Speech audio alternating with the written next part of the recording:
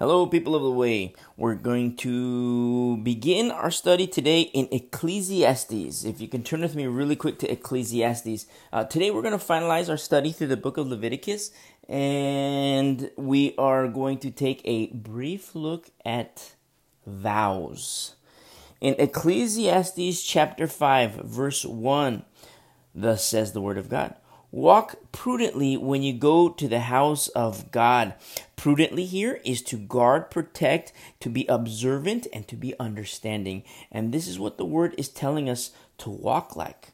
This is what our walk should be like when we go to the house of God. And draw near to hear, rather than to give the sacrifice of fools. Very interesting. Drawing near to the house of God, we are to walk prudently, which is observant with understanding and on guard and protective. But at the same time, we draw near to hear, rather than to give the sacrifice of fools, for they do not know that they do evil. So in the house of God, what do we see here? A picture of fools and the prudent, and people who draw near to hear. That's the prudent. Now, I have a little secret message for pastors, elders, and teachers. Make it a high goal and a high effort to reduce distractions while the word is being taught. Because you have no idea what the Holy Spirit is doing inside of a soul, inside of a heart, inside of a mind. You have no idea. Make extra effort. You know, for your cell phone, you might have a cell phone in your pocket, put it on mute. Tell the congregation to mute their cell phones. And, as much as you can, try really hard to reduce distractions. Because it's a very holy time when the Word of God is being taught. A very, very holy time. Because you have no idea what the Holy Spirit is doing. You have no idea what's going on in people's hearts, people's minds, people's lives. Sometimes people can feel like they're on fire when, the Holy Spirit is doing some hardcore conviction. And then sometimes the same message can be giving somebody extreme comfort. Because we have the manifold grace of God, the ministry of the Holy Spirit. And that's what He does. He works inside of people in different ways. For the same purpose, the same goal, for people to walk with the Lord. For people to be sharpened by the Word and conviction of the Holy Spirit. But the levels with those aims, with those goals, the levels of intensity, the variance of whatever attribute, they're different. You've heard me tell you how in my church in California, I felt like I was on fire. The pastor would be speaking and studying and reading from the Word of God, and I felt like somebody lit a fire under my seat. But just the seat next to me, somebody could have been in extreme comfort by the exact same message, by the exact same Holy Spirit, by the exact same Word of God. And that's what I'm talking about. Try really hard to reduce distractions. If you're a teacher, if you're a pastor, if you're an elder, and you're teaching the Word of God, it's a very sensitive time, very holy time, as people draw near to hear. Now, sometimes in a fellowship, people will draw near to the house of God for various reasons. But the transaction between the Lord and a soul, that's between them and God. And I say transaction because it's very personal, very intimate. That's between them and the Lord. You can teach, but the reason for a person coming to church, the reason for a person to sit in the pews, maybe they want to sit next to their friends, maybe they want to sit away so they can, be on their cell phones playing video games. Maybe they just want to zone out. And I think it's so beautiful how, when I was a very, very young Christian, I used to love sitting in the back, just getting lost in the sauce. And there was this beautiful, beautiful old couple. They would always take me by the hand, my wife and I. They would always take us by the hand and come right to the very front row. Right to the very front row. They started saving seats for us because they got there early, super early. And they would save seats for us. And I think it's so beautiful. It's not to be like a little nerd like in school, to be a little nerd and sit in the front of the class and be the teacher's pet. It's nothing like that at all. Because sitting in the front, it was so beautiful because there was absolutely zero distractions. It was like, boom, pastor right there. Not that the pastor was like, Mr. Big Shot. He himself was the one to, just deny pride. But then at the same time, it's like, boom, right there. Just a small distance between me and the pastor. No distractions. People coming late to church. I had no idea because, boom, I had the pastor right there. And praise be to the Lord. Because this old couple, they helped me in my walk. They helped my wife with her walk. Beautiful, beautiful old couple. No distractions. And so look what happens here. They draw near to hear rather than give the sacrifice of fools, for they do not know that they do evil. Do not be rash with your mouth. Do not let your heart utter anything hastily before God. For God is in heaven and you on earth. Therefore let your words be few. For a dream comes through much activity, and a fool's voice is known by his many words. When you go to make a vow to God, very interesting. A vow to God. It's a promise, is what a vow is. When you go to make a promise to God, do not delay to pay it, for he has no pleasure in fools. Pay what you have vowed, what you have promised. Pay it. Better not to vow, or better not to promise, than to vow and not pay, or than to promise and not perform. Very interesting how we look at this passage in Ecclesiastes chapter 5. Little brief verses here. And we're going to see a perspective on how the Lord regards vows unto him. And now in Leviticus, in the closing of the book of Leviticus, we're going to read passages about paying vows and the exchanging of vows and keeping your promise. This is in accordance with the law. I shouldn't say keeping your promise, but for Israel to keep their promise. But for us today, we make vows to the Lord, but we have to keep them. We have to honor them. Let your yes be yes, your no be no. I think people have to be very careful when, they say, oh, Lord, if you just do this for me, I will do this. I will serve you all my days. I will be a pastor. I will do this. I will do whatever. I'll be an evangelist. I'll do this. I'll be your servant for the rest of my life. And then all of a sudden, the Lord brings something to pass. He fulfills his end of the bargain, and you don't fulfill yours. We have to be very, very careful with those instances. Very, very careful. Because thus saith the word of God, it's better not to vow than to vow and not pay. Or it's better not to promise than to promise and not perform. And praise the Lord that we have a merciful God. Praise the Lord that he's gracious and merciful and loving. And that he works with us. But that doesn't change his perspective on certain things. He is the same yesterday, today, and forevermore. He never changes. Be very careful when you make promises to the Lord. People make their, heartfelt prayers to the Lord for whatever reason. In their time of need, Lord, if you just do this for me, then I will do fill in the blank. And the Lord does his end. What happens with our end? Now let's go back to Leviticus 27. Closure of the book of Leviticus. In chapter 27, verse 1, the book of Leviticus, now the Lord spoke to Moses, saying, Speak to the children of Israel, and say to them, When a man consecrates by a vow certain persons to the Lord according to your valuation, Now, this is very interesting what's happening here in verse 2, because you have all these statutes in the law that have been given. Things that we've studied thus far in Exodus, in Leviticus, and here at the closure comes the topic of vows and making vows unto the Lord, promises unto the Lord.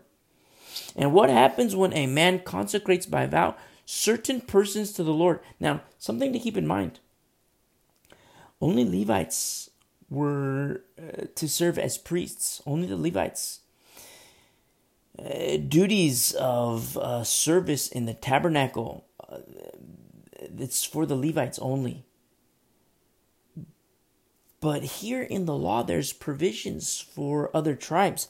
I'll give you an example, not to get ahead of ourselves, but in Numbers chapter 1, verse 47, it says, the Levites were not numbered among them by their father's tribe, for the Lord had spoken to Moses, saying, only the tribe of Levi you shall not number, nor take a census on them among the children of Israel. But you shall appoint the Levites over the tabernacle of the testimony, over all its furnishings, over all things that belong to it. They shall carry the tabernacle and all its furnishings. They shall attend to it and camp around the tabernacle.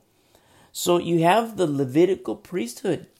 Aaron, his sons, and their offspring, and all the Levites. They are specifically tasked for the duties of the priesthood, the work inside the tabernacle. And what does that say to all the other tribes?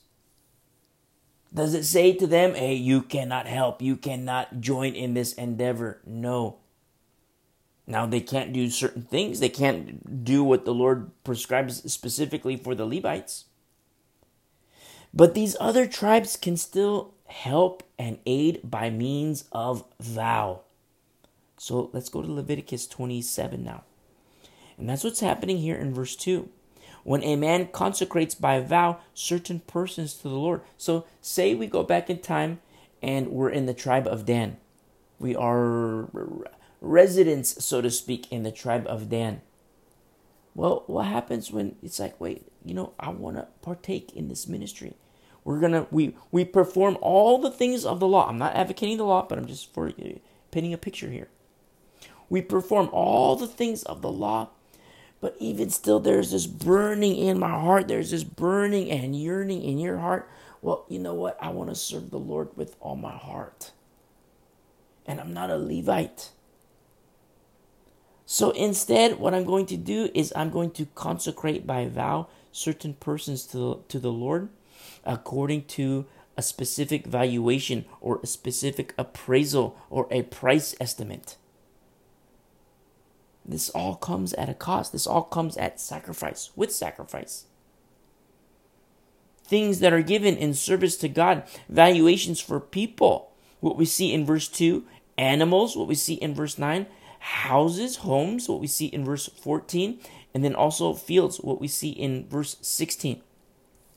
I'll give you an example of how the Lord views vows. Turn with me really quick to 1 Samuel chapter 1. This is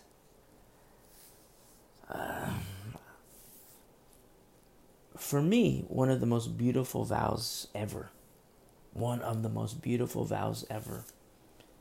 That I've been alive for 40 some years, give or take several years. I forget. And I've seen people make vows, wedding vows, marriage vows, not minimizing those. But I love this vow that we see in Scripture. 1 Samuel chapter 1, verse 1. There's a specific gal, a beautiful, beautiful woman by the name of Hannah. And she's barren. She can't have kids. Look what she says. Look what happens here in verse 10. And she was in bitterness of soul and prayed to the Lord and wept in anguish. Then she made a vow. Remember, a vow, a promise unto the Lord. And said, O Lord of hosts, if you will indeed look on the affliction of your maidservant, and remember me and not forget your maidservant, but will give your maidservant a male child. And here's her end of the bargain. Of her vow, I shouldn't say bargain, but if you do that, Lord, that's what she says. Then I will give him to the Lord all the days of his life, and no razor shall come upon his head. Whoa. You hear me talk about Eli and his, defunct Eli, the high priest, and defunct kids. And the kids didn't even know the Lord. Eli, at the end of verse 13, Eli thought she was drunk. Hannah's praying. And verse 13 says, Hannah spoke in her heart, only her lips moved, but her voice was not heard. Therefore, Eli thought she was drunk. He even told her, put wine away from you. Verse 14. I'm not a big fan of Eli. But I love how his example is here. A model of what not to do. A model of the bad. And so look here in verse 20. So it came to pass in the process of time that Hannah conceived and bore a son and called his name Samuel, saying, because I have asked for him from the Lord. You see how beautiful this is? God heard by God. That's Samuel, the name Samuel. In verse 22, what happens is, the husband Elkanah, they go and they do the yearly sacrifice in verse 22. But Hannah did not go up, for she said to her husband, not until the child is weaned. Then I will take him, that he may appear before the Lord and remain there forever. And so in verse 24, now when she had weaned him, she took him up with her with 3 bowls, 1 ephah of flour, and a skin of wine, and brought him to the house of the Lord in Shiloh. And the child was young. So notice what Hannah is doing here. Formerly barren, she has her son, her beautiful, beautiful son. She's weaned him. And she's fulfilling her end of the bargain, her end of the promise. She's keeping her vow before the Lord. She's not a fool. What we read in Ecclesiastes, how the Lord takes no pleasure in fools. When you make a vow to the Lord, do not delay to keep it. The Lord has no pleasure in fools, and Hannah is definitely not a fool. What a beautiful, beautiful maidservant of the Lord. Her son. She takes her son, and she fulfills, and she doesn't come empty-handed. She's giving her son, and she comes with offerings to the Lord. She's not empty-handed. So she's giving her son, which is, that's a heavy cost. But she's also giving more because it comes with sacrifice. In verse 25, then they slaughtered a bull and brought the child to Eli. So she now leaves her child to the high priest. Lowercase h, lowercase p. The high priest. I have something to say to parents. If you have children, this will happen one day to you. Except you're not giving your kid or your children to lowercase h and lowercase p high priests. You're giving your child to Jesus Christ, the high priest in the order of Melchizedek. One day, you will do that. You should do that. Some parents refuse to do that. Some parents don't do that. And they over-shelter their kids. They never give their kids to Jesus Christ. And it causes great harm in the life of the kids. You know why? Because mommy and daddy become Lord. The parents present idolatrous behavior to their kids. Because instead of Jesus Christ being Lord, mommy is Lord and daddy is Lord. If you're a parent, don't do that. There's going to come a time, each day with your children are, it's more days that you have to let go. You're moving forward to a point where you're going to ultimately let go. You carry a child. The child learns to walk and they're walking away from you. They walk away and then they learn, okay, I'm hungry. I'm going to walk to the fridge. You no longer have a baby in your arms with a bottle. The kid is now walking to the fridge, learning independence. The kid learns how to run. The kid learns how to ride a bike. Learning independence. You might ride a bike and hold on to the back of the seat or get some training wheels, and the kid goes very slow. But in the course of time, the kid is going to go faster, take off the training wheels, and is going to, just ride like the wind. Then the kid's going to grow up even further. Get a driver's license. Day by day, you're slowly giving up custody. Spiritually speaking, but also quite literally. And I don't want to hurt your feelings. If you're a parent, if you're a mom, if you're a dad, I don't want to hurt your feelings. But you must have this concept, this idea deep in your heart, understanding that one day you're going to let go of your kids. And you're not letting them go off a cliff. Some parents are so freaked out. They're so terrified. You're letting go of your child into the hands of the high priest in the order of Melchizedek. That's the best place for a child to be. Just like Hannah. Just like Hannah's doing. In fulfilling her end of the bargain. Her promise to the Lord. Her vow to the Lord. And I think it's so beautiful how we have these examples of righteousness in the Word of God to help us, to help you, to help me when we make vows to the Lord. Let's go back to Leviticus now. Leviticus.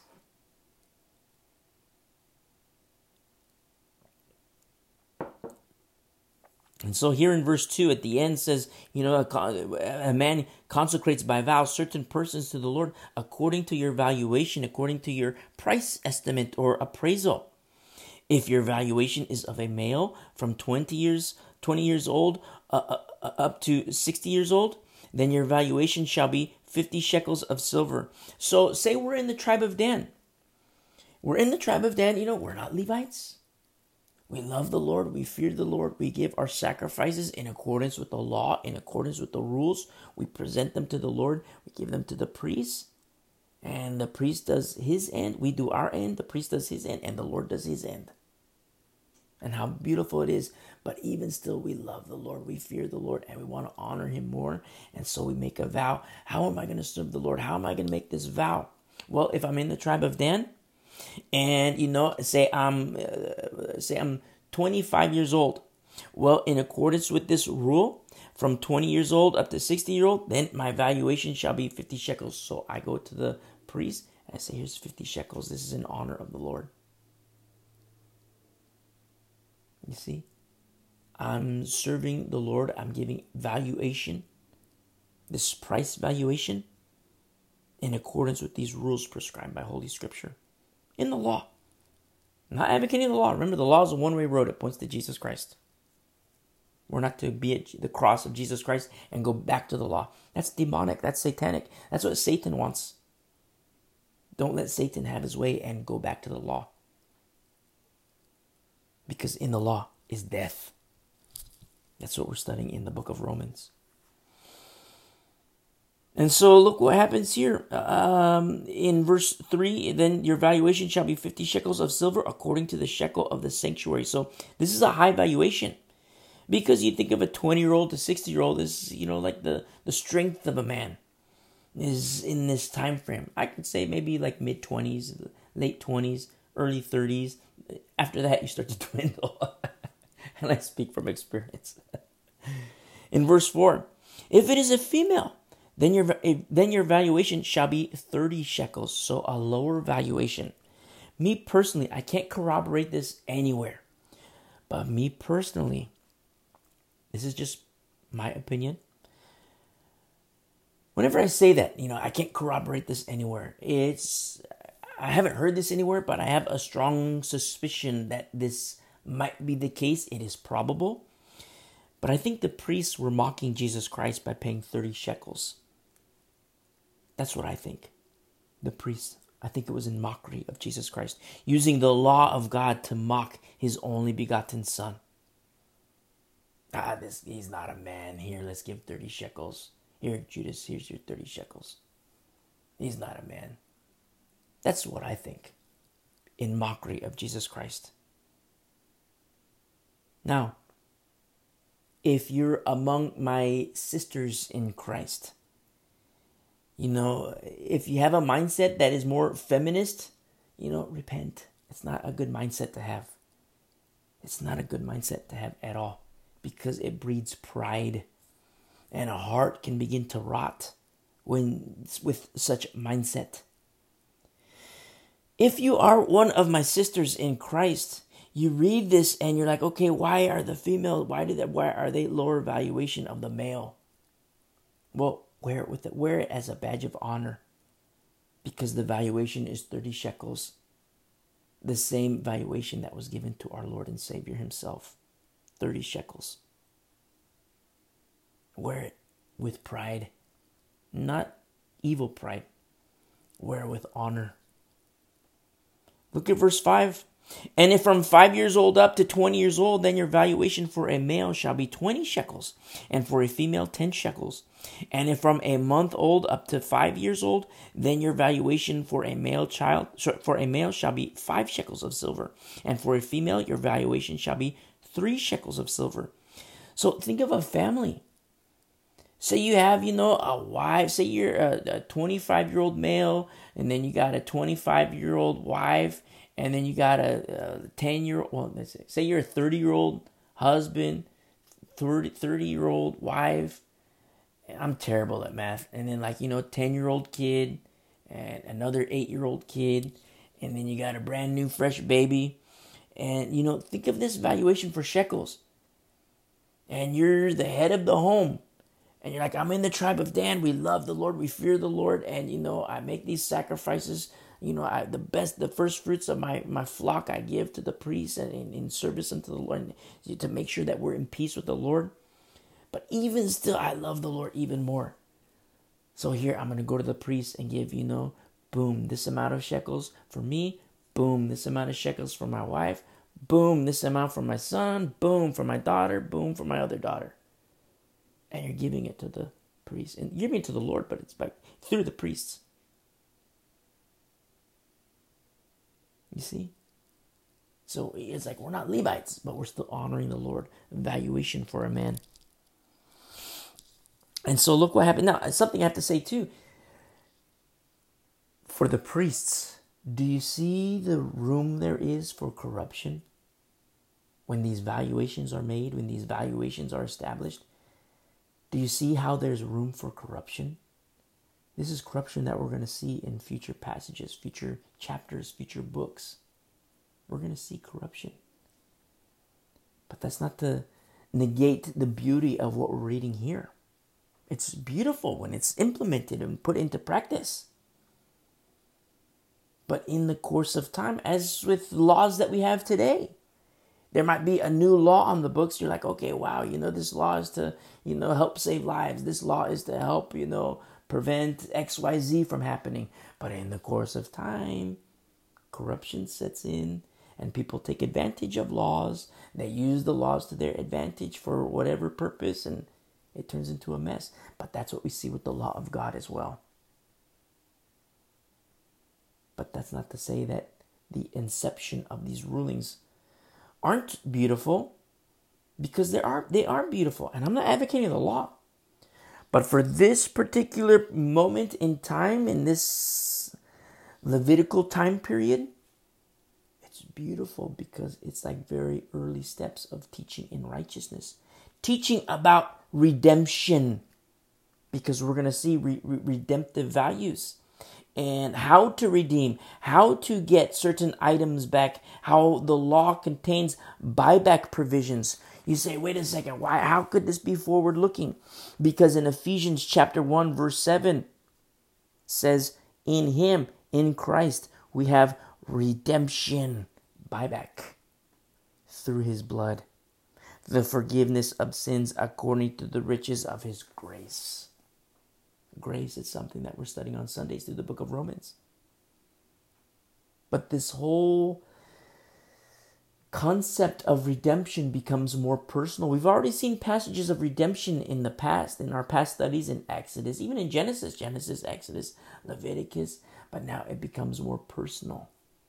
with these buyback provisions, redemption provisions, it becomes more personal. So already in Leviticus, you're seeing these more personal attributes of redemption. But remember the one-way road, it all points to Jesus Christ with this great lesson. The redeeming nature of the blood of our Lord. The blood of Jesus Christ, the only begotten Son of God. The fulfillment of the law. It's like a big, huge lesson for Israel at this particular moment. Even Gentiles who are grafted in because they believe in the God of Abraham, Isaac, and Jacob. And so look what happens here in verse 6. And if from a month old up to 5 years old, then your valuation for a male shall be 5 shekels of silver, and for a female your valuation shall be 3 shekels of silver. And if from 60 years old and above, if it is male, then your valuation shall be 15 shekels, and for a female 10 shekels. But if he is too poor to pay your valuation, then he shall present himself before the priest, and the priest shall set a value for him according to the ability of him who vowed. The priest shall value him. So the priests are setting up these valuations. About the priesthood, these must be God-fearing people. God-fearing people. Because of the corruption that can so easily set in. I mean, think of Eli and his sons. You see, if we go back to 1 Samuel chapter 1, verse 3, what do you have here? You have the two sons of Eli. Eli was the high priest, but you have the two sons of Eli, Hophni and Phinehas. The priests of the Lord were there. But you want to know something? If you look at chapter 2, verse 12 of 1 Samuel, the sons of Eli were corrupt. You see? They were corrupt. They did not know the Lord. Verse 12, 1 Samuel chapter 2. What in the world are these priests doing? Serving. Why are they even here? Why are they even here? You have priests who don't even know the Lord. This is the Old Testament. The same thing happens in churches today. The same exact thing happens among the so-called pastor class, the shepherd class. I say so-called because there are shepherds, so-called shepherds, pastors, elders, Bible teachers, youth leaders, who have absolutely zero relationship with the Lord. They do not know the Lord, and yet they're serving in that leadership capacity, in shepherd capacity. Blind leaders of blind people. And if both are blind, then both fall into a ditch.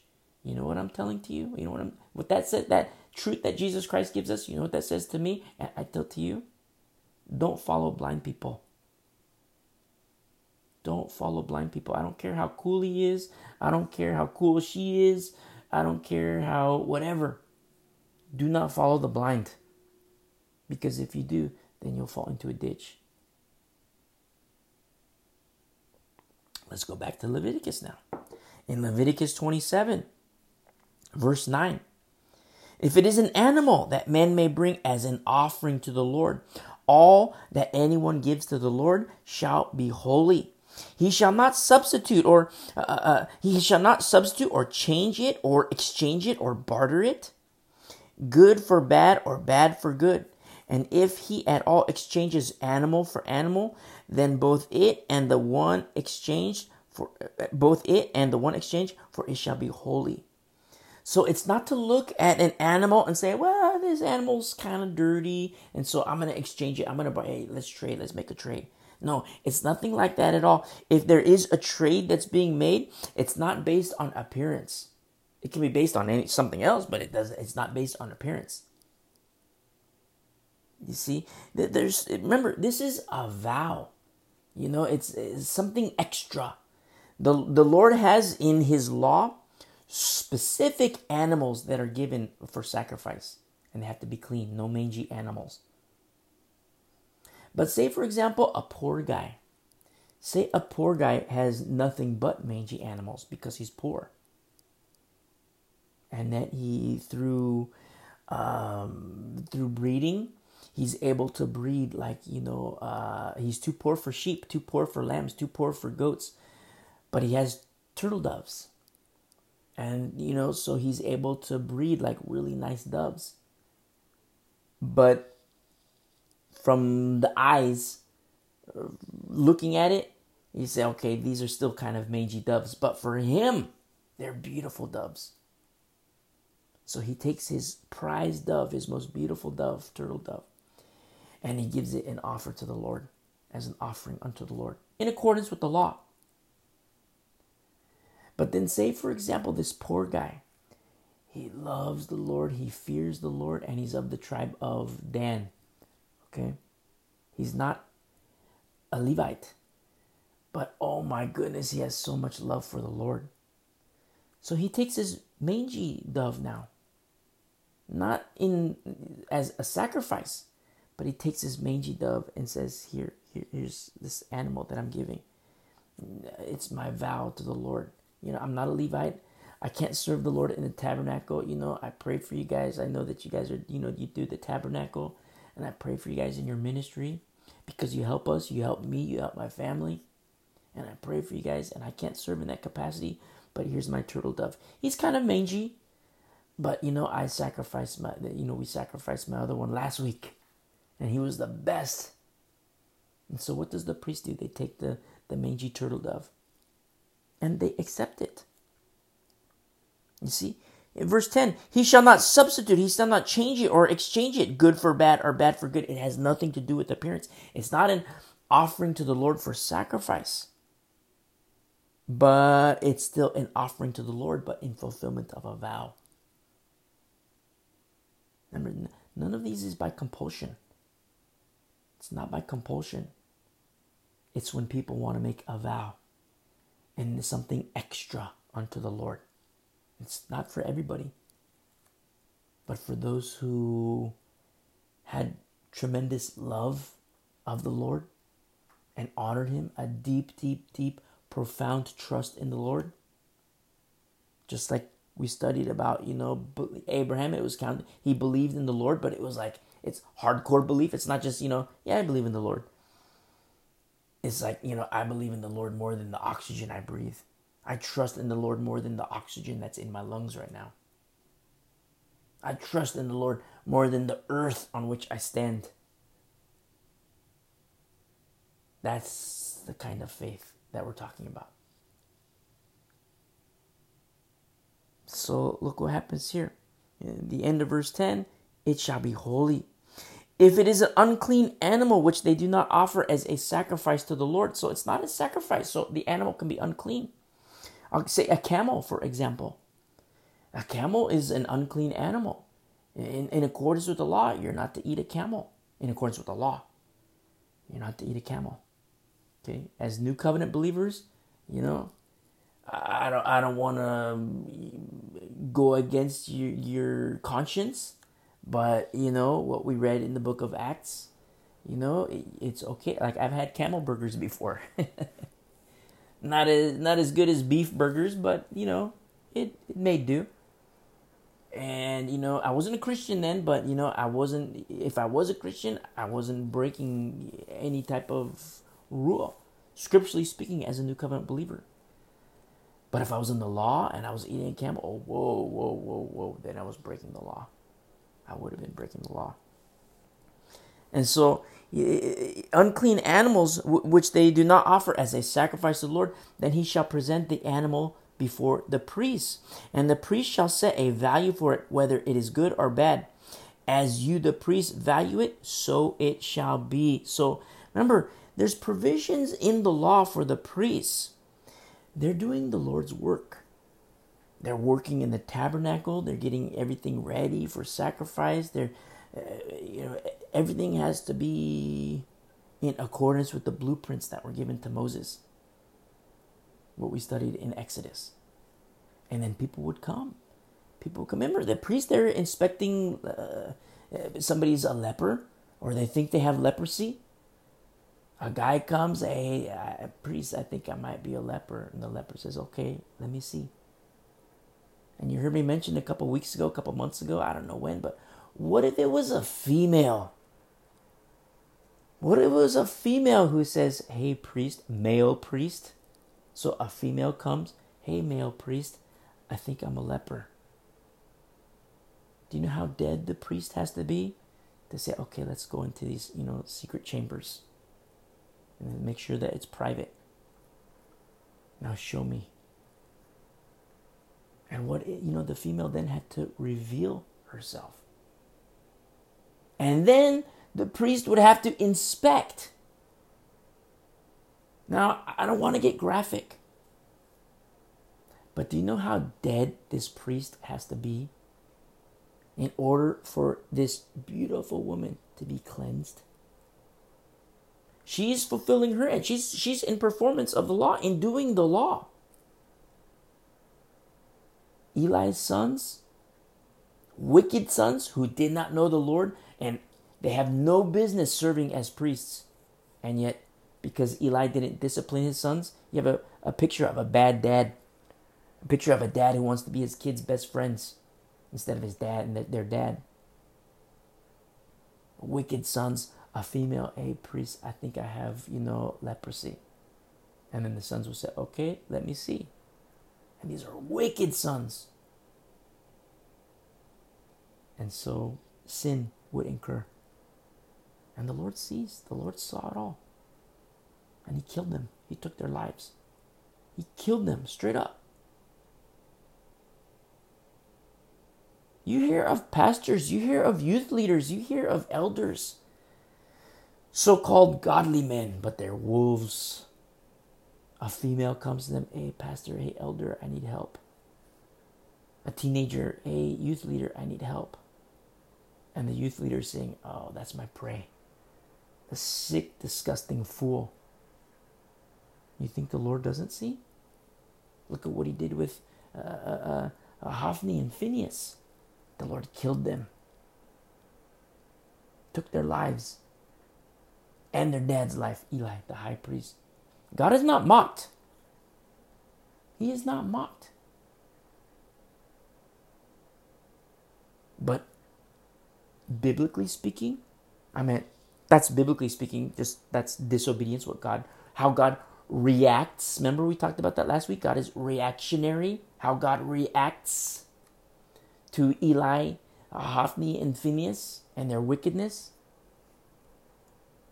Let's say a female, in the obedience side.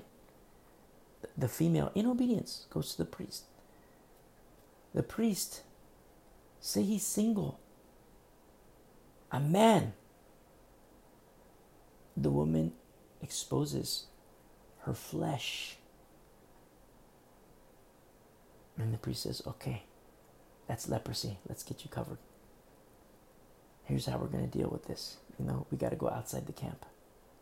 Come on, I'm going to take you outside the camp. And you have to stay here. And I'm going to check. I'll bring you your food. I'll bring you your breakfast, your lunch, your dinner. And let's get you cleaned up. Because you're unclean before the Lord. Let's get you cleaned up. And then in the course of time, meal day, the priest comes, checks on her. And then the priest has to look at her again. Okay. At a certain specific time period, you have to show me. And so the female comes, exposes herself again. And the priest, praise the Lord, it's gone. It's gone, praise the Lord. Now let's bring you back into the camp here. Let's set up your tent right here. Let's make their sacrifices, offers to the Lord. And let's get you cleaned up in here. Everything in service to the Lord. In the course of time, okay. You're good to go. Let's walk with the Lord. Let's honor the Lord. You see, that's obedience. That's obedience on both sides, for the woman and for the priest. That's what the priests are supposed to be doing. Because God's people need to be right with him. That's what the priests are supposed to be doing. But in the course of time, we're going to study, and it's going to break your heart. You're going to see wickedness among the priests. You're going to see wickedness in the camp. But you're also going to see remnants of people who honor the Lord, such as Hannah. Eli, the high priest, thought she was drunk. She's praying to the Lord, and Eli says, stop drinking. And she's praying. You see, he couldn't discern these things because his mind was elsewhere. His kids were priests, and they had no relationship with the Lord. They did not know the Lord. And they were killed. Eli and his 2 wicked sons. But there's still beauty in the law. And I'm not advocating the law, but there's still beauty in the law in terms of what the law is intended to do. In showing people grace, in showing people mercy and God's love and redemption through the law. And so here in verse 12, you have an unclean animal, not given as a sacrifice to the Lord, but given, remember, these are vows. And the priest shall, in verse 12, the priest shall shed a value for it, whether it is good or bad. As you, the priest, the priest value it, so it shall be. Remember, so the priests have responsibilities as Levites. They're doing the Lord's work, but also you're going to see wickedness creeps in among the priesthood. But then you're also going to see freeloaders, which is also wickedness. Freeloaders. I mean, we just got done with the book of Acts. Look at the priests. Like, what in the world are they doing chasing Paul all around town? When you know there's rampant sin. What in the world are they? I mean, look at their own sin. They're chasing Paul around. They conspired to kill our Lord. What about the people who are bringing their offerings to the Lord? They're not about God's business. They're about wicked business, evil business, and thinking they're right with the Lord. Then you read Matthew 23 and you understand Jesus Christ's indictment. Woe to you, Pharisees. You whitewashed tombs. You understand it completely. Oh, that's too harsh. That's too harsh. How could it be so mean? No. He's righteous, Jesus Christ. And he's calling them whitewashed tombs, brood of vipers. Because look at what's become.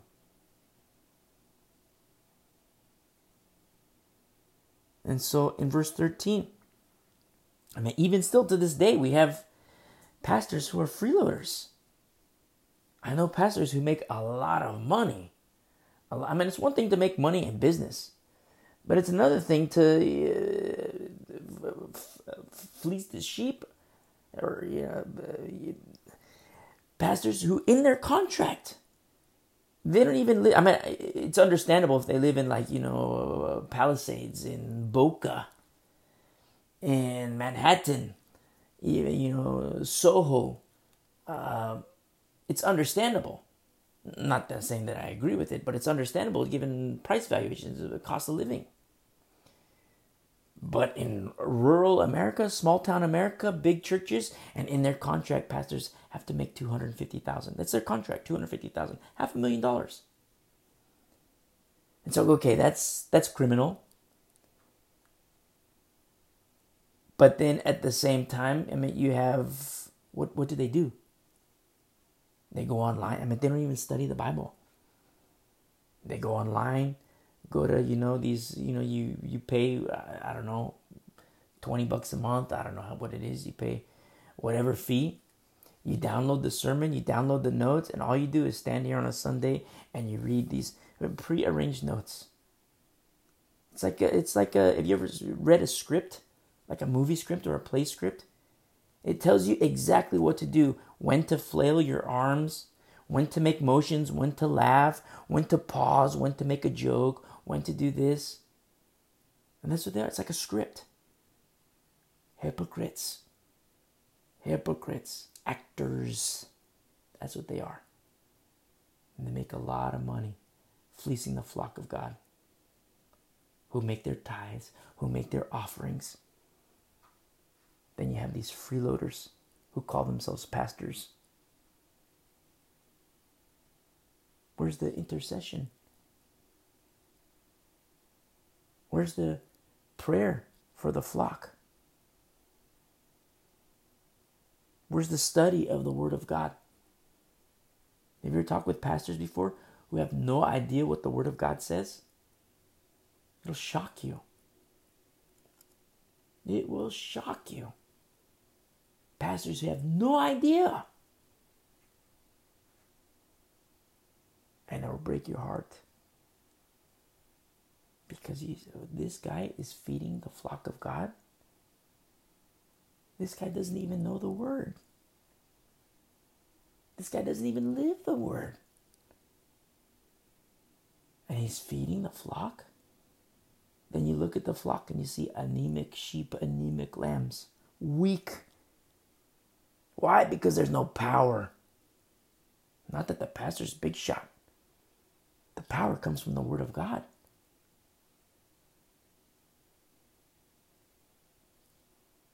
Very important. You see these parallels. We're studying the Old Testament, but you see parallels as New Covenant believers. And so look what happens here. In verse 13, but if he wants at all to redeem it, so you have buyback provisions, redemption. Remember, you see redemptive passages in Genesis, redemptive passages in Exodus, in earlier chapters.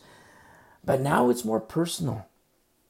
Because, say, for example, the poor guy with the turtle dove, who gave his best turtle dove as a sacrifice unto the Lord, but then he gave his mangy one, like the second best. It was kind of mangy, but he gave his second best as a vow to the Lord. Or you have another guy with more money. He gave his ox as a sacrifice unto the Lord because he's not poor, so he's not giving a turtle dove. He is wealthy, so he's giving an ox, maybe several ox. And now he's giving a camel as his... It's unclean, an unclean animal, so it's not, you can't eat it. In accordance with the law, you can't eat it. But he's giving a camel as his vow. Now, the priest could use a camel. What if a priest wants to go on a journey for, I don't know, whatever reason? But what if they need it? They could pack some stuff. Or what if they move from, one position to another position and they got to pack up all the tabernacle equipment, all the gear, all the items, the utensils. Well, they had to carry it, but... So they carry the items, but then their homes, they can pack it on the camels. So you have unclean animals for eating, but they can still be put in service. So it's all for the work of the Levitical ministry. People making these vows, people giving to aid. And it's an example for us today. When you're in church, when you're in fellowship, to support the ministry. Support the ministry. Give of your tithes, give of your offerings, and support the ministry. Now, me personally, I love Paul's example. Paul says, I don't want your money. I don't want you, but freely I have received, freely I give. I don't want your money. He even says to the church in Corinth, he says, I have every right to take money from you, but you know what? I don't want it. I don't want it. I love that. I think more pastors should take Paul's cue. More pastors need to take Paul's cue. You know why? Because what a great lesson it is on sacrifice. Sacrifice. What a great lesson it is on sacrifice.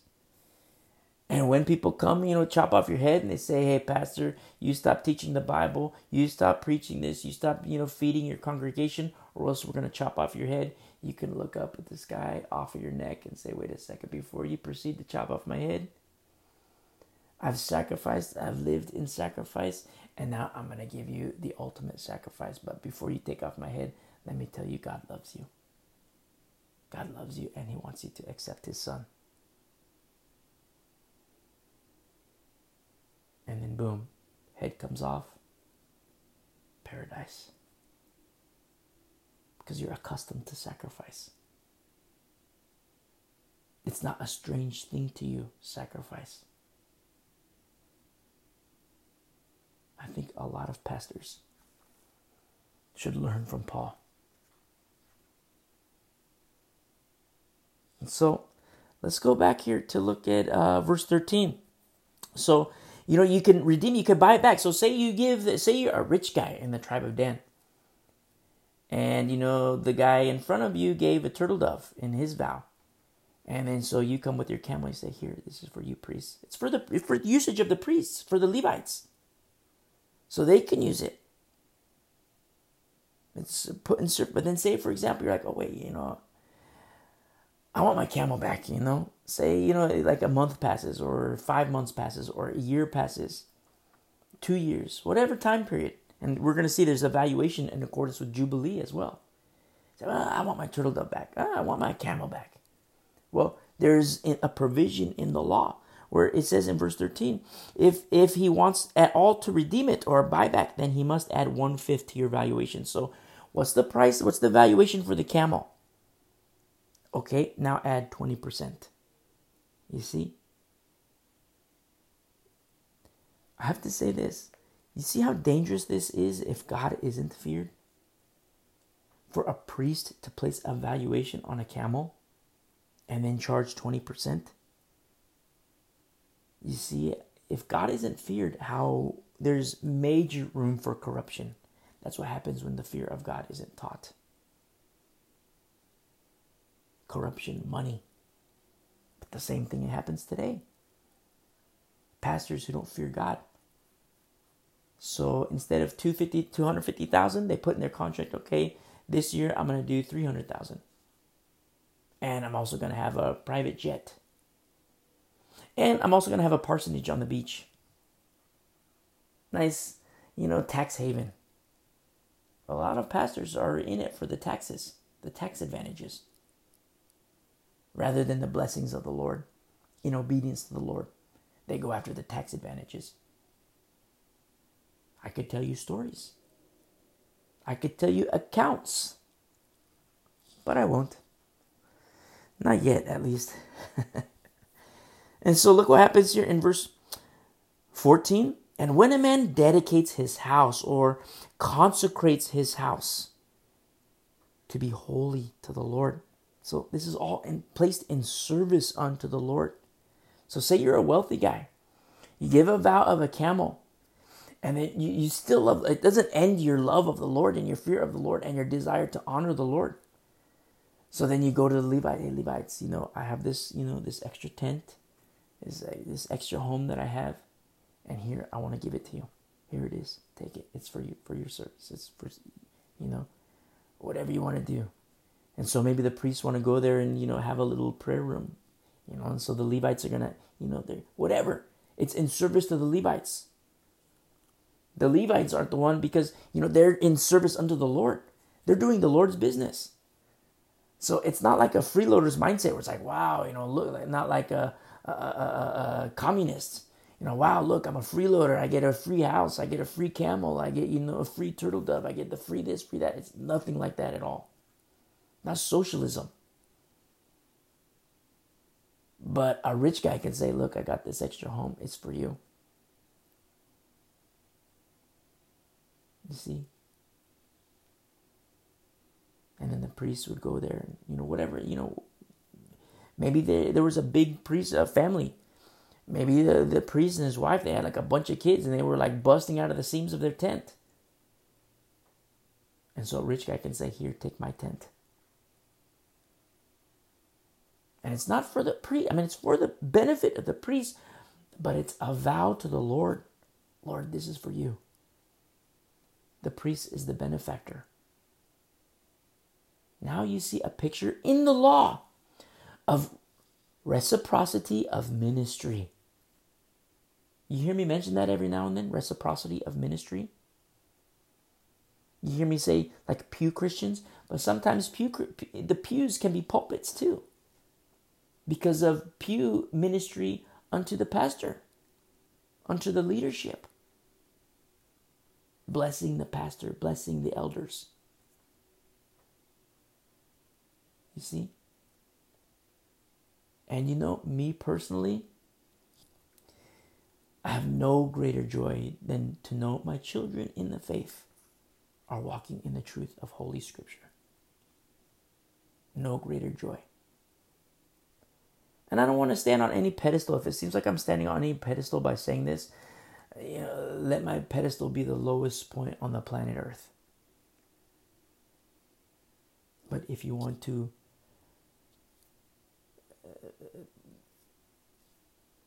do something in service unto the Lord, in this reciprocity of ministry, I beg of you, I urge of you, walk in truth. Walk in truth. There's no greater joy for a pastor to know that his flock, which is on loan, it's temporal. It's God's flock. To know that a flock is walking in the truth of Holy Scripture. Because then he can know and have assurance his job is done. Yeah, he'll feed. Yeah, he'll teach. But his job is done. He can die in peace. You see? Obedience to the Word of God. Obedience to the will of God. Yeah, you ever see pastors who like the gifts? They always thought, you should bless your pastor like this. And they themselves are freeloaders, little socialist pastors. They'll come over to your house, knock on your door. Hey, how you doing? They'll open the fridge. What's in the fridge? They'll, eat your leftover spaghetti, what you were going to eat for dinner that night. Drink all your soda that you have in the fridge. They drink it all. Then they leave, they'll lay on your couch.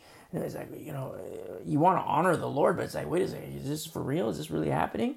Yeah, these freeloader pastors, little socialist pastors, little communists. They're just freeloaders. And they're taking advantage of their authority, taking advantage of their position. Taking advantage. And they raid your fridge. And you have your little sanctuary, which is your home. And it's not even a sanctuary because it's like, oh yeah, you know what? I don't want to use my house for this, so we're going to use your house for this. They're freeloader pastors.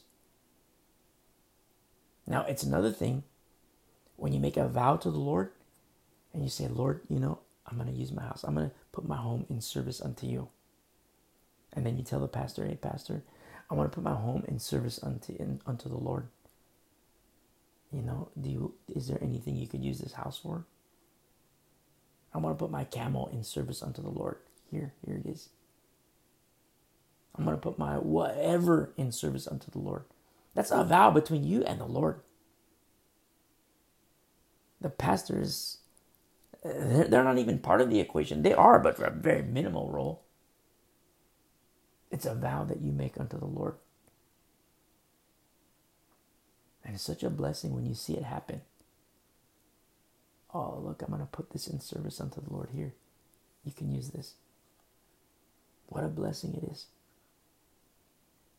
It's like an unspoken blessing. It's not contrived of man. It's not compelled by man. Because remember, Ecclesiastes chapter 5, verse 1.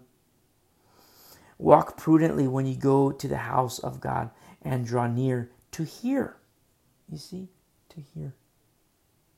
Because that's where faith comes. Faith comes by hearing. And as faith grows, you're going to fall deeper and deeper and deeper and deeper and deeper in love with the Lord. To the point where you're going to start making vows to the Lord. And in honor of the Lord, you keep your vow. Now, take the pastor out of the equation. What is your vow to the Lord in, whatever? Your promise unto the Lord to not be a tax cheat, Your promise unto the Lord to serve Him in whatever capacity. Your vow to the Lord. I mean, people talk about habitual sin. Oh yeah, I just, the Lord is merciful, but I go to the strip clubs every weekend. But God is gracious. Fools. Oh, God is gracious, but I can't kick the crack, so I'm a crackhead. I got my meth mouth. Fools. What about a vow to the Lord? People talk about habitual sin. What about habitual vows? Make a vow to the Lord. Lord, for this week, I promise you, Lord.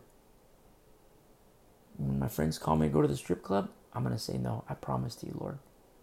And in the course of that week, you fulfill your end of the bargain. And the Lord sees. And not just for a week, but then the next week, Lord, I'm going to make my vow to you again. Or cussing, dirty language. Lord, I commit to you for the next 24 hours. I'm not going to say a cuss word. I commit to you. I promise to you, Lord. Here's my vow to you. And you fulfill your end of the bargain, and the Lord sees. And He honors. He sees all. He sees it all.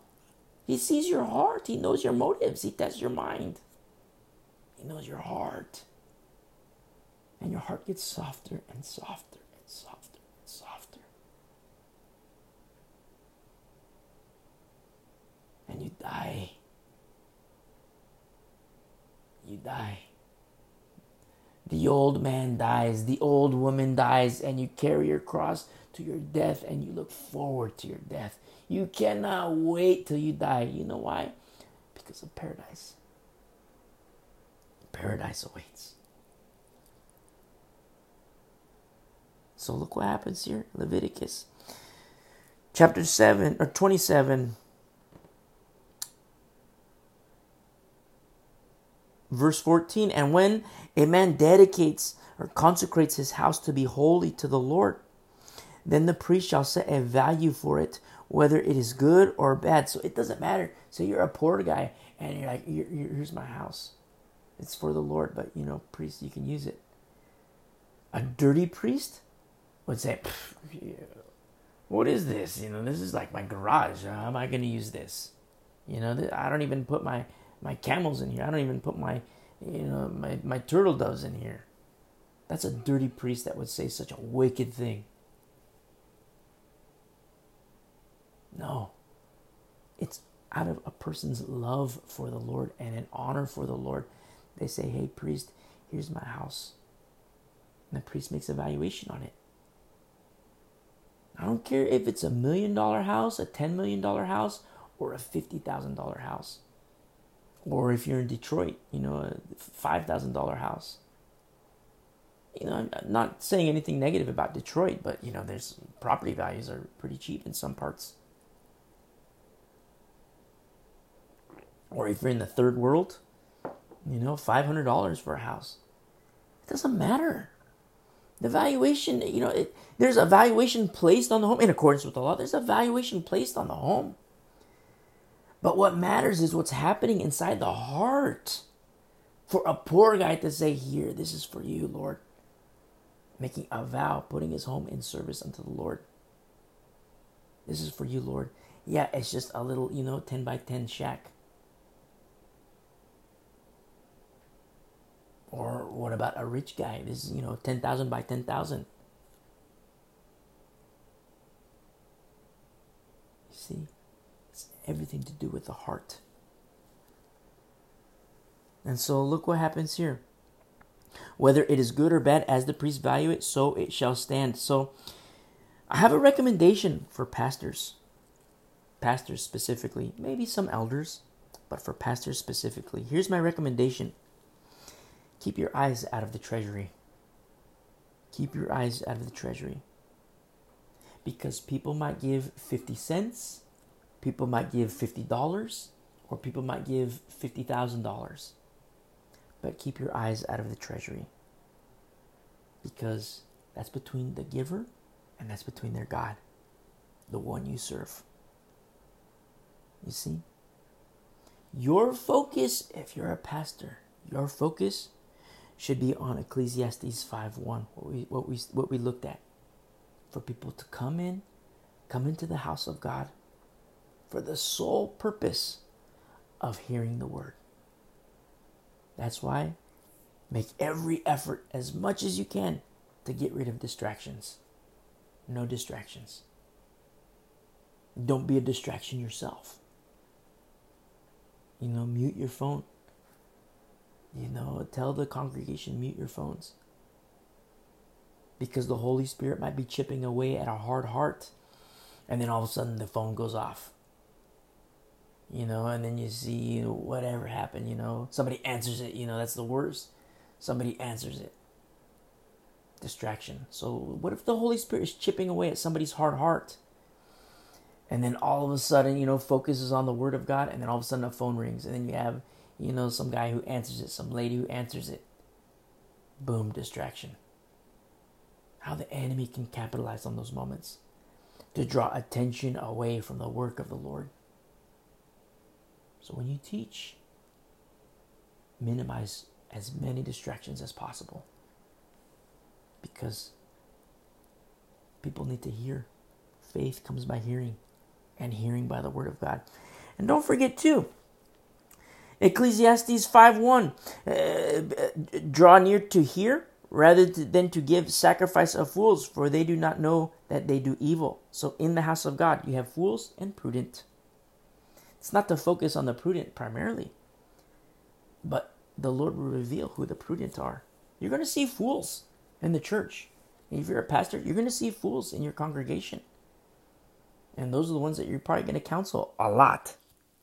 But praise be to the Lord. It's in the course of time, Lord willing, they'll be sharpened.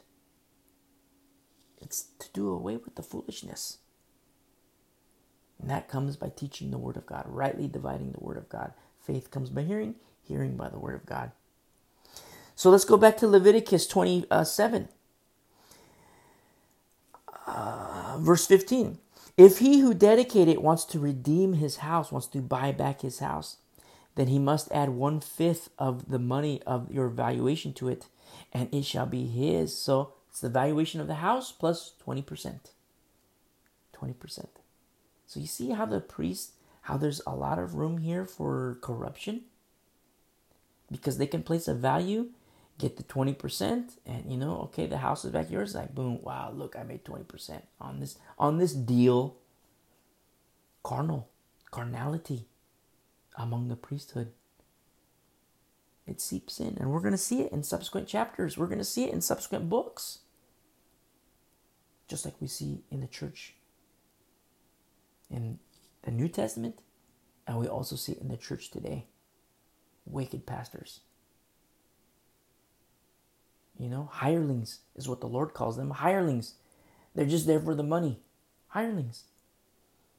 But when evil comes, when hardship comes, the hirelings don't stick around. They flee. Why? Because they're chickens. They're little scaredy cats. They're not shepherds at all. They're little weaklings. When danger comes, when harm comes, they're scaredy cats. They're not warriors.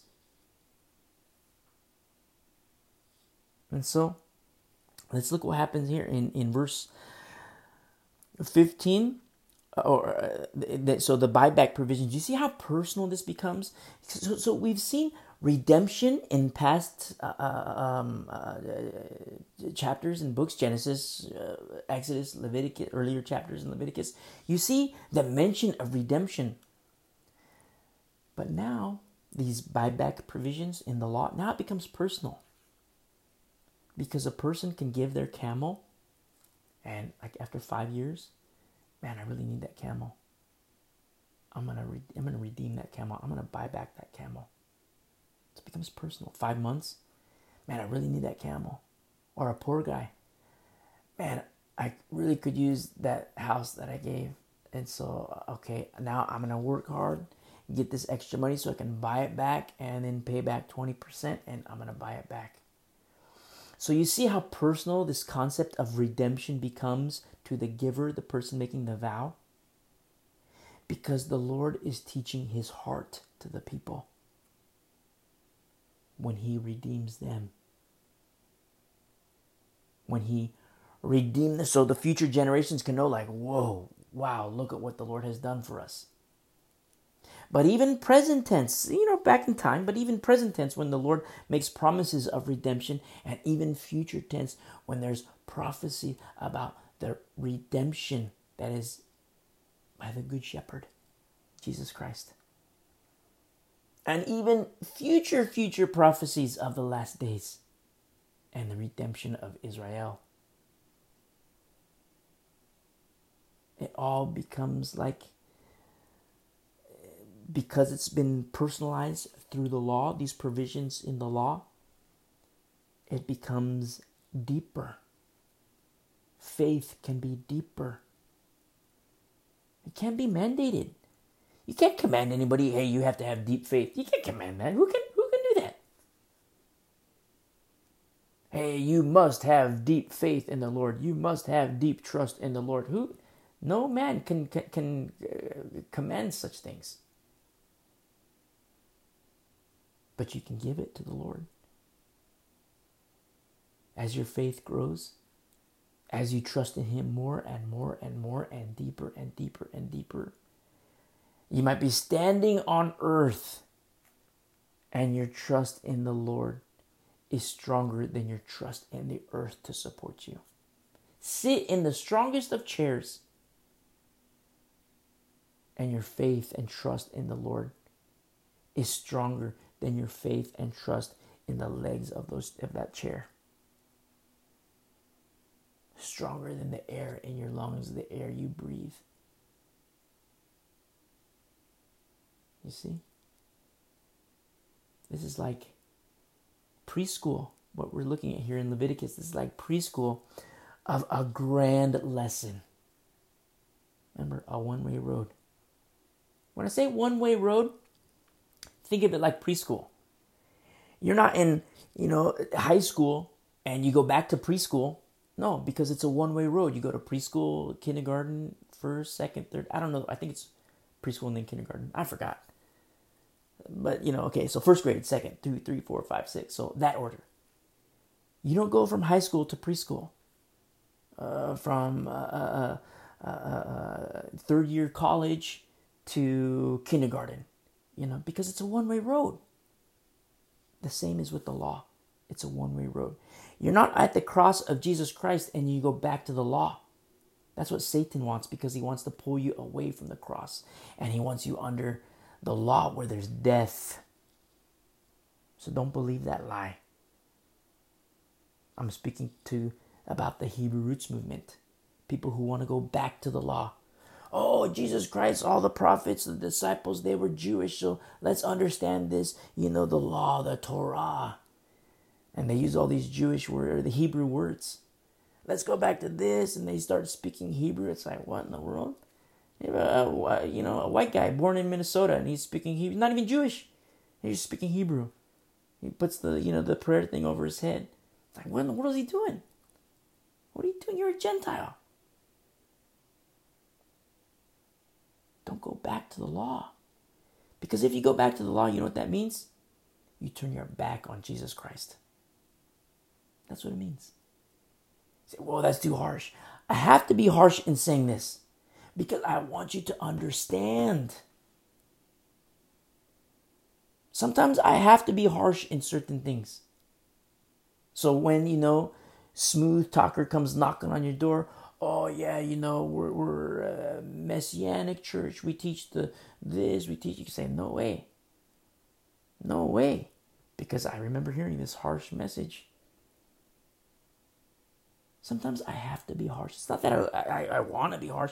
That's why I'm so thankful that, I was like born in this time. Because, I have certain abrasiveness to my delivery of certain things. But I rejoice and I praise the Lord for the harsh nature of the culture that we live in. Because I can speak this way and it's not a surprise. Not that I aim to do that. But I have to be harsh in certain topics. for your soul.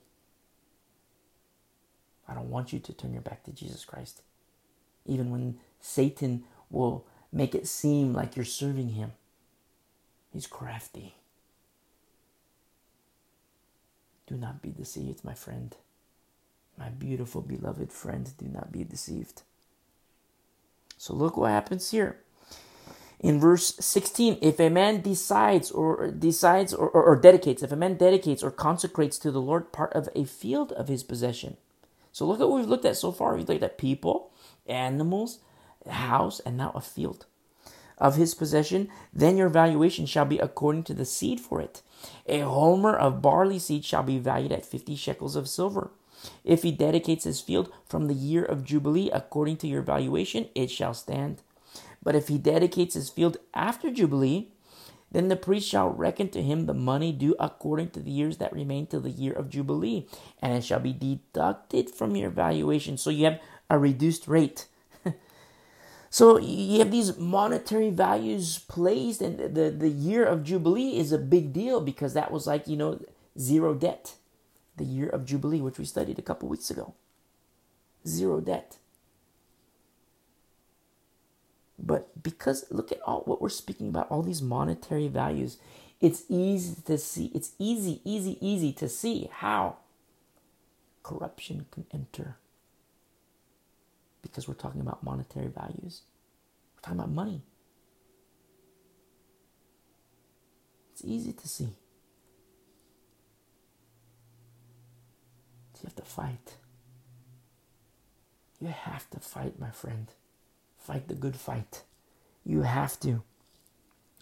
Because Satan is a master trickster. Master trickster. He knows how to make people fall. Young, old, male, female, he knows how to make people fall. And he does make people fall. And he's very, very effective. And I don't say this to scare you. We're only to fear the Lord. How fearful thing it is to fall into the hands of a living God. The living God. But that doesn't mean we don't put up a fight. We're supposed to fight. Fighting the good fight. So you have this reduced rate until the year of Jubilee in verse 19. And if he who dedicates the field ever wishes to redeem it, buy back provisions, then he must add 1/5 of the money of your valuation to it, and it shall belong to him. So the valuation plus 20%. But if he does not want to redeem the field, or if he has sold the field to another man, it shall not be redeemed anymore. But the field, when it is released in the Jubilee, shall be holy to the Lord as a devoted field. It shall be the possession of the priests. Now, these statutes that we're looking at in Leviticus, we're going to see Old Testament hypocrisy. And, these are beautiful things. I don't mean to hit pause and then all of a sudden speak about negative aspects. But I do it for a reason. Because we're going to see hypocrisy start to creep in the camp. I mean, you can see this right here, of course. So you see that because of these monetary valuations, it's easy to understand corruption. But when you hear about property being the possession of the priests, now you can understand not only corruption via money, but corruption via possession, via asset, via land corruption. It's easy. And when you see in the Old Testament this hypocrisy, you can never blame God for that. Likewise, when you see hypocrisy among Christians today, you can never blame God for that. And that's what we see sometimes. Have you ever talked to a gal about Jesus Christ? And because of hypocrisy that they've seen inside the church, because of hypocrisy they've seen among Christians, what do I need Jesus Christ for? What do I need Jesus for? I went to the strip club with this pastor the other day. I got drunk with this pastor the other day. What do I need Jesus for? What's he going to save me from? Look at this pastor. Look what he's doing. What do I? You're going to tell me about the power of God? I'm stronger than that. Look at this pastor. You see, when people are given to their own devices and they see these things, hypocrisy in the church, hypocrisy among pastors and elders, you bring shame to Jesus Christ. Shame to the name of Jesus Christ. If that's you, if you're the hypocrite, you bring shame to Jesus Christ. And you hurt the kingdom of God. I know this is abrasive for me to say it like this, but is it not true? If you're listening to me right now and you have experienced hypocrisy in the church and you're hurt by hypocrites, maybe you're not hurt, maybe you just call it like you see it. You're like, what do I need Jesus for? Where's the power of God when, this so-called pastor is, he has meth mouth. This so-called pastor, he's at the strip clubs. This so-called pastor, he's, selling drugs. This so-called pastor, he's having sex with all these ladies in the church. And the co-pastors, they don't call him on it. The elders, they don't call him on it. If you call that power, I want nothing to do with that. If that's you, and you've witnessed this hypocrisy, don't blame God for that. Do not blame God for that, because that's not God. That's man. That's man yielding to Satan. That's not man yielding to God. Now, if I were a Calvinist, if I was Reformed, if I were mainline Presbyterian, I could say blame God because he ordained that to happen. He willed for that to happen. He predestined that to happen. He predestined you to feel that way. If I was Calvinist. But you know what? I'm not a Calvinist. That's Reformed theory. It's not Reformed theology. It's Reformed theory because it's a theory of man. And some of these men are so-called shepherds who are hypocrites, who teach the flock because they lean heavily on once saved, always saved. They teach that it's okay to teach the mark of the beast. If you don't know what I'm talking about, sometimes I say that, but if you've heard me say that before, you're like, what in the world are you talking about? After this message, scroll. You're going to have to scroll for a while, but scroll. I forgot when it was, but look for a message that says, do not take the mark of the beast, and listen to that. And you'll hear audio of a so-called pastor, a so-called shepherd, teach that it's okay to take the mark of the beast. He is Reformed.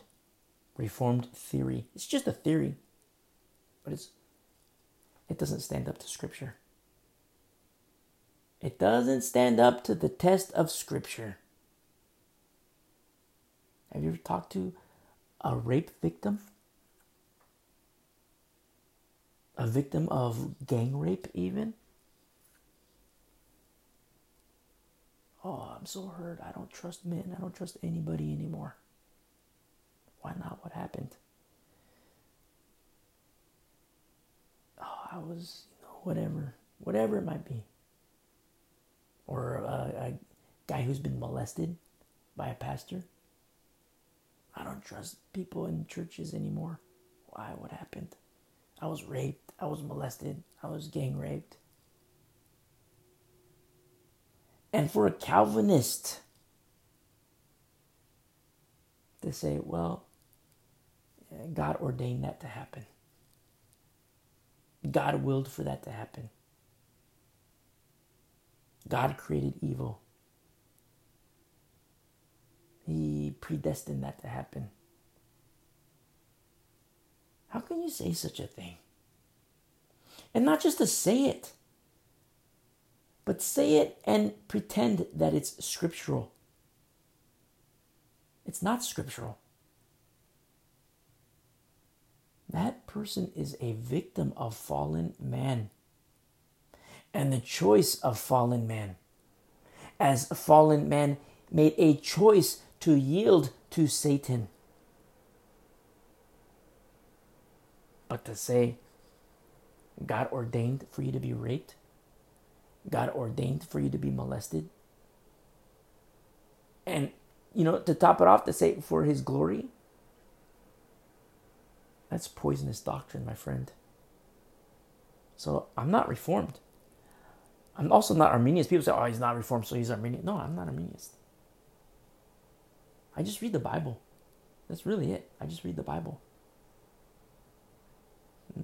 Nothing fancy, I don't have like a big library, I just read the Bible. I think it's kind of funny how all the sola scriptura people have the biggest libraries. It's kind of funny, kind of odd to me. What's wrong with the Bible? It was, oh, you have to understand church history and Augustine and all these things. What? Augustine taught heresy. Oh, that's heretical. How could you say such a thing? Read his writings. Oh, the institutes of the Christian religion. Are you serious? Read the writings of John Calvin and tell me how it aligns with Scripture.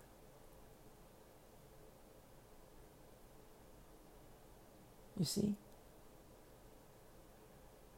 Doctrine, false doctrine can do a lot of harm. So, let me go back to my original point. If you've been impacted by hypocrites, and you're listening to my words, you're listening to my voice, you're listening to our message here, don't blame God. Don't blame Jesus Christ for the act of the hypocrite, for the words of the hypocrite, for the behavior of the hypocrite. Do not blame Jesus Christ because he loves you. He loves you. He's on the cross. He says, Father, forgive them, for they know not what they do, while he's dying. While he's dying.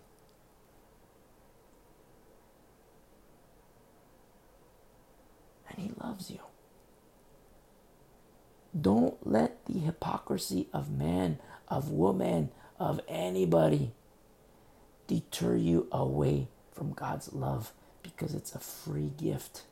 This gift of salvation, this gift of redemption, this intimacy that he desires with you in a love relationship with you. You're going to see hypocrisy in the Old Testament, hypocrisy in the New Testament, and hypocrisy today. It's alive and well. But don't blame God for that. I beg of you, do not blame the Lord. Let's go back here to verse 22. And if a man dedicates to the Lord a field which he has bought, which is not the field of his possession, so it's not his ancestral land. So I'll give you an example. Say there's a wealthy guy who has his field, and it's his ancestral land. It's been in the family for a while, but he's loaded, and so he starts buying other parcels of land. So that's what this is. It's not a field of his possession. It's not ancestral. It's just extra land that he's buying. Then the priest shall reckon to him the worth of your valuation up to the year of Jubilee, and he shall give your valuation on that day as a holy offering to the Lord.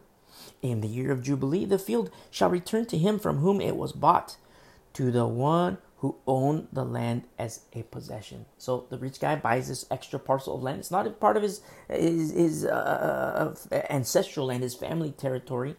He buys this extra parcels of land, but in the year of Jubilee, it goes back to the original owner, the one from whom he bought it, to the one who owned the land as a possession. Verse 25, and all your valuations shall be according to the shekel of the sanctuary, 20 gerahs to the shekel. But the firstborn of the animals, which should be the Lord's firstborn, no man shall dedicate, whether it is an ox or a sheep, it is the Lord. So this is a prior rule. Exodus 13, a prior rule. It's our firstborn already belongs to the Lord. In verse 27, and if it is an unclean animal, then he shall redeem it according to your valuation, and shall add 1/5 to it. Or if it is not redeemed, then it shall be sold according to your valuation. Nevertheless, no devoted offering or no irrevocable offering that a man may devote to the Lord of all that he has, both man and beast, or the field of his possession, shall be sold or redeemed. No buyback provision when it's an irrevocable offering. No buyback provision. Every devoted offering is most holy to the Lord. That's why we see in Ecclesiastes chapter 5, verse 4, when you make a vow to God, do not delay to pay it. Verse 5, better not to vow than to vow and not pay. You see, and in verse 28 of Leviticus 27, every devoted offering is most holy to the Lord. This is an irrevocable offering. In verse 29, no person under the ban who may become doomed to destruction among men shall be redeemed, but shall surely be put to death. Whoa, this is heavy. No person under the ban. So it's this rule of irrevocable offering. But under this rule, says no person under the ban who may become doomed to destruction. Remember, this is what we studied last week. This happens through disobedience. And we're going to see it more in Deuteronomy, the blessings of obedience and then the curse of disobedience. And it's all reactionary. The Lord's reaction to a person's choices. You choose obedience, the Lord will respond. You choose disobedience, the Lord will respond. How does he respond? Well, according to your choice. It's reactionary. Oh, but God is merciful to whom he has mercy. Okay. But even that is conditional. We looked at that last week in Exodus 20, that mercy is conditional. Exodus 20, verse 6, showing mercy to thousands, to those who love me and keep my commandments. See, mercy is conditional. You love the Lord? Okay, praise the Lord. You do well. Keep his commandments.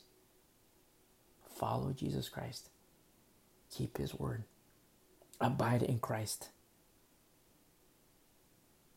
So in accordance with the law, in verse 29 here, Leviticus 27, no person under this ban or this rule of irrevocable offering who may become doomed to destruction, this happens through disobedience, among men shall, no person, the very first word of verse 29, no person, and then here in continuation of the verse, shall be redeemed. So wait a second, no buyback provisions for this person? No. Shall surely be put to death. This is a result of disobedience. You know what's interesting about, you see the word men here, among men? That's Adam. In the Hebrew, Adam. You see men, man, variants of the word. 9 times out of 10, the Hebrew word is Adam. Adam. Very interesting. Do you remember our study in Romans a couple weeks ago? About how in Adam brought forth sin. But then what about Jesus Christ? You see how the Lord gives, just in one little verse, how the Lord is giving this beautiful, beautiful instruction through the law, through these statutes in the law. These rules on vows, which aren't really, not really all, it's in the law, but it's not really a law like you must do this, you must do this, you must do this. It's a vow. It's, if you want to give extra to the Lord, if you want to honor the Lord, it's not by compulsion. It's if you make this vow to the Lord, promise unto the Lord, then this is what you must do. And don't bring disobedience to the table, because there's no redemption in that, in accordance with the law. This statute, this provision in the law.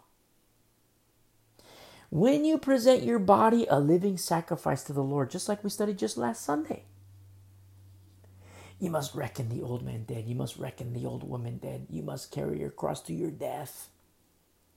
Water baptism, that's your grave site. That's your grave site. You're dead. Dead to sin, alive in Christ. And we must walk accordingly. People accuse me all the time. Oh, you teach works-based salvation. You teach works-based salvation. Number one, it's not works-based. But it's a death-based walk. A lot of people need to learn how to walk as dead. Just like Paul. Walk as dead.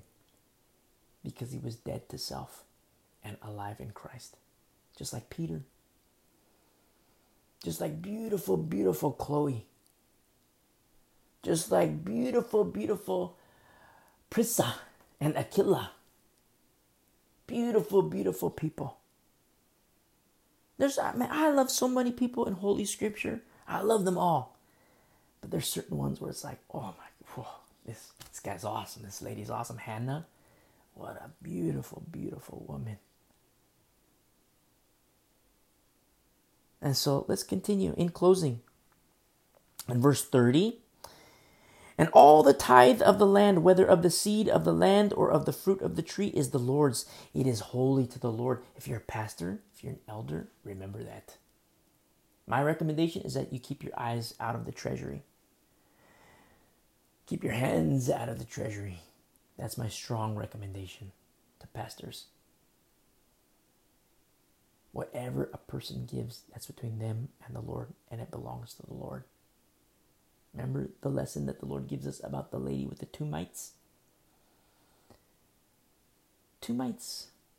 And when you read the Gospels in chronological order, you know what you see? You see Jesus and his disciples across the street, and they're looking across the street, across this road, and they see a line of people giving tithes, giving their offerings. And you see people with big, huge money bags. They're like, wow, look how much money this guy gave. Wow, look, this guy gave a lot. Whoa, look at this lady, this. And then you see a little old lady walking in, plink, plink, 2 little coins. And Jesus Christ tells the disciples, they're across the street. They're looking, they're observing. And Jesus Christ tells the disciples, this lady gave more than all of them. This lady gave more than all of them. Because she's poor, she's in her poverty. She sacrificed. Because, what's 2 coins to a rich guy? What's $100 to a rich lady? What's $1,000 to the wealthy? What's 10,000 to the wealthy? They write these checks like nothing. But to the poor, you know what $100 is to a poor person? You know what $5 is to a poor person? You know what $1 is? That's a lot of money. And this poor person in her poverty, she walks up to the offering, plink, plink. Can you imagine the sounds of people like laughing at her in line? People give these big old money bags, plop a sack of money. And then here she is with her little plink plink. And people are going, what in the world? Who is this lady? She doesn't belong here. Imagine her mockers. You hear the plop plop of the big money bags, then you hear the plink plink of her little coins. Who is this lady? Get her out of here. She doesn't belong here. This is for the fat cats, We're giving our tithes here. She doesn't belong here. And Jesus Christ across the street with his disciples. This lady gave more.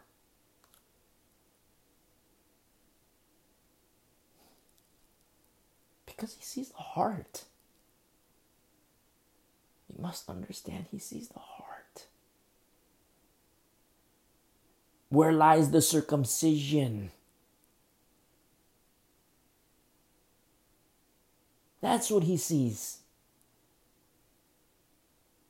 People always look at the outward,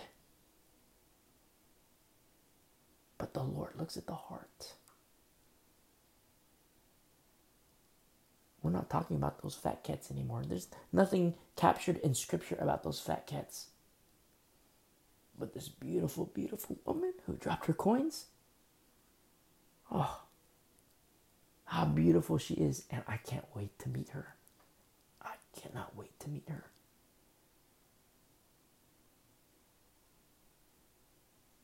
Let's look at what happens here in verse 31. In closing, if a man wants at all to redeem any of his tithes, he shall add 1/5 to it. So remember, all of this comes at a cost. Add 20%. And concerning the tithe of the herd, of the flock, of whatever passes under the rod, the 10th one shall be holy to the Lord. He shall not inquire whether it is good or bad, nor shall he exchange, no bartering, nor shall he exchange it. And if he exchanges it at all, then both it and the one exchanged for it shall be holy. So it's not based on looks. Just like we studied earlier in verse 10. It's not based on looks. Both of it and the one exchanged for it shall be holy. It shall not be redeemed. Verse 34, in closure of our study and in closing of our study in the book of Leviticus, these are the commandments which the Lord commanded Moses for the children of Israel on Mount Sinai. God bless you guys. I love you guys.